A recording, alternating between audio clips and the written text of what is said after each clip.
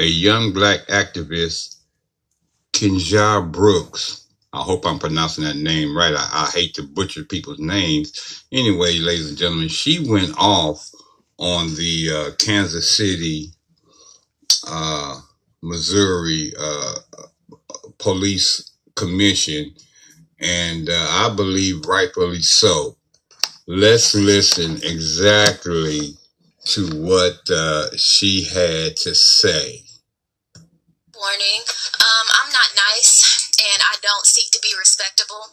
I'm not asking y'all for anything, because y'all can't and won't be both my savior and my oppressor. I don't want reform. I want to turn this building into luxury, low-cost housing. These will make some really nice apartments to me. Firstly, stop using black children as photo opportunities, because they're cute now, but in 10 years, they're black male suspect in red shirts and khaki shorts. Eating cookies and drinking milk with children does not absolve you of your complicity in their oppression and denigration. Rick Smith. Because Kansas City will spend more on police than education and then try to encourage children to feast with their oppressors. Y'all are really weird. It's asinine to be called radical or homegrown terrorists for not wanting government employees to kill citizens in any instance. So I'm not here begging anything of soulless white folks and self-preserving black folks. You get one life, and you all in this room have chosen profits over people, and that's pathetic. So I'm going to spend the next 2 minutes reading y'all for a filth, something I'm sure nobody has ever done. Nathan, the gentleman in the vomit-colored men's warehouse suit in desperate need of Bosley and a haircut, a former FBI agent who exudes white privilege and is the epitome of mediocrity, and who loves Trump so much that he hired his former attorney general at his firm. And it's so sweet because he spent most of this meeting looking away with his head in his hands. Or Mark, excuse me, Pastor Mark of Victorious Life Church on 34th and Paseo, where the mission is to provide a place and opportunity to worship Jesus Christ and preach a message of hope and faith through God's holy word in the building. Meanwhile, he's subjecting black people to terrorism and un-Christ-like behavior at the hands of KCPD outside the building. And Kathy, Miss, I'll get here before the other commission members, so I look as if I have empathy, and I'm excited to hear what they have to say. Meanwhile, I didn't have anything else to do at 8 o'clock in the morning but be rich and white and retired, so I'm here early. Or Don, owner of Wagner Investments, Blue Notes LLC, and part owner of the Royals, another rich and white and disconnected and out of touch person with nothing but pure apathy seeping through the bulging veins of your paper-colored skin. You age like trash when you're racist and subject others to violence. And David, you don't get a vote, but it'd be a shame if your really progressive students at UMKC Block School of Management knew you were a cop lover in 2020. I don't think they would be a huge fan of that in 2020. In 1960 maybe, but this is 2020. And Q, had I not spent the entirety of the last 6 months dragging you, I would have more to say, but I don't. And Rick, I won't even begin with you, because I don't care enough about you. Ma'am, your time to start, but you will have to spend overtime in a chapel at the end of your life. You have blood on your hands, and while these idiots hold you on a pedestal, God does not honor injustice and murder. Anyways, I'll leave you soulless, profit-driven, avaricious, greedy, God-forsaken humans, including anyone who works in this building, with one Bible verse from the Bible, detailing the life of Jesus Christ, who was another unarmed black man murdered by authorities in the book you hellbound people claim to love so much. What does it profit a man to gain the whole world and forfeit his soul? You're really funny. Kiki. That was pretty profound, and it was to the point, which I loved about that. If you want to hear more about this story, stay tuned to the next episode of Chilling with Teddy G.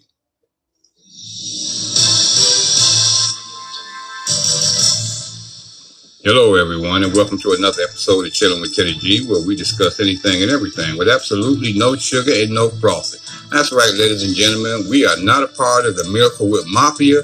You will have no Hellman mayonnaise on your sandwiches at this station. So if you want some frosting on your cake, or if you need some sugar in your coffee, then you need to go to another station. But if not, I appreciate you guys letting me to your homes and your cars and your workplaces. My name is Ted Greer, and I'm your host on Chillin' with Teddy G. That's right, ladies and gentlemen. She went off on them. You age like trash when you're a racist. Black activist versus the Kansas City Board of Police Commissioners. It wasn't a contest. She told them exactly where to get off. We recently need to talk about this black woman who somehow was not charged in multiple homicides after she bodied an entire Kansas City Board of Police Commissioners during a meeting Tuesday. This is coming from The Root, by the way, ladies and gentlemen. Oh, and before I continue, let me get that dirty laundry out of the way, because you know how we like to keep it clean here at the studios of Chillin' with Teddy G, with the copyright disclaimer of 1976. Under Title 17, that's Section 107. Allowances is made for fair use for the purpose such as criticism, comment, news reporting, which we do a lot around here, with teachings and scholarships. And we definitely do a lot of research. Fair use is permitted by the copyright statute that may otherwise be infringing. Non-profit, educational, or personal use tips the balance in the favor of fair use. Now that we got that out of the way, yeah, ladies and gentlemen, she went off, and it goes on to say here that the board monthly meeting ended abruptly after a stream of activists, clergy, and community groups demanded the board to take a vote to remove Rick Smith, the police chief in Kansas City, Missouri. Yes, and that's what all of this was about, and that's what this was going off, except she was really speaking to the board as well.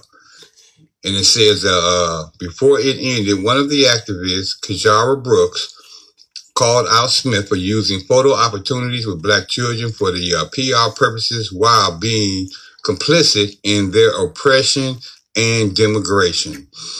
Brooks live streamed her remarks on Instagram, where it had garnered almost 200,000 views, but videos of her speech quickly amassed almost 3 million views after being posted on Twitter, and rightfully so. You just heard it, and it was well worth the 3 million views that it got, because she told it like it T.I. is and let them know exactly how she felt. And this reporter, he goes on to say that I am actually a little salty at Brooks because I consider myself to be quite aficionado when it comes to roasting law enforcement as well as old white men in power and their caring counterparts. But Brooks, the Harriet Tubman of James Baldwin, might be coming for my job. And maybe so, because she was very good at what she was doing. I applaud her and give her 2 thumbs up on her very articulated comments and feelings toward the Rick Smith and the council that sits on that board. And as you heard, this young lady, she goes on and tell these guys, she says, fair warning, I'm not nice and I don't seek to be respectable. Brooks began after removing her hood carrying in preparation to square up on everybody, or at least that's what I saw. I'm not asking y'all for anything, because y'all can't and won't be both my savior and my oppressor. I don't want reform. I want to turn this building into luxury, low-cost housing. These would make some really nice apartments. Yeah, I didn't see the building per se, the whole thing, but I saw where she was speaking from. And if she said, I believe it.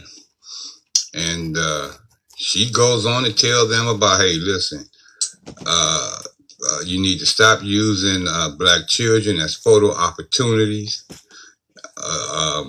Because sooner or later they're going to turn around and they're going to be the very same black male, suspects in red suits and khaki shorts. And I have to agree with her. You turning around and doing the very same thing to individuals right now, just like I've seen you do in the past. So her statement does hold water. Yes, they do hold weight. Because I've seen it and lived it myself. And then she goes on to say that, after blasting officials for characterizing protesters as radicals or homegrown terrorists for not wanting government employees to kill citizens in any incident. She proceeded to call out pathetic white people and sunken black Negroes in the same sentence. So I am not begging for anything of soulless white folks and self-preserving black folks, is what Brooks had to say. And she is dead on point. She's keeping it 1,000. Because everything that she said is a prediction of the future, as well as as a past reference to what we have seen and witnessed. The list of black dead citizens speaks on that, and the injustices that we see that happen every day with the number of black incarcerated people, the fact that it's either you obey us or you suffer the wrath. And those are for the ones who live through whatever encounter that they may have with the Kansas City Police Department and police departments all across this country. So even though she was directly speaking on trying to get rid of Rick Smith, we've seen all too often how this happens all over this country. And she's calling for it to stop, and other activists are calling for it to stop. And rightfully so. When is it going to end? I just did an episode where I was just telling you about how I don't care how low they are on the totem pole, coming from your bosses all the way up to the commander-in-chief, that these people are doing exactly what they want to do with no fear of any consequences whatsoever. This is how Amy Barrett got into the Supreme Court judge seat. Because they didn't follow any policies or practical procedures that is normally used to nominate judges. And we see the same thing when we see innocent black people get gunned down. In fact, I'm doing a story on that. It's been reported on already, but I had made an episode for it, but there was some funny sounds going on in the background, ladies and gentlemen, and I couldn't post that. So I ended up having to destroy it and delete it, and now I got to start over. Otherwise, that story would have been out the same day that it happened, where another black individual was shot and killed, and no apparent reason. He's just that Philly cops. They killed this guy for, well, I'll get to that another time. I digress. I just want to let y'all know about this young black woman who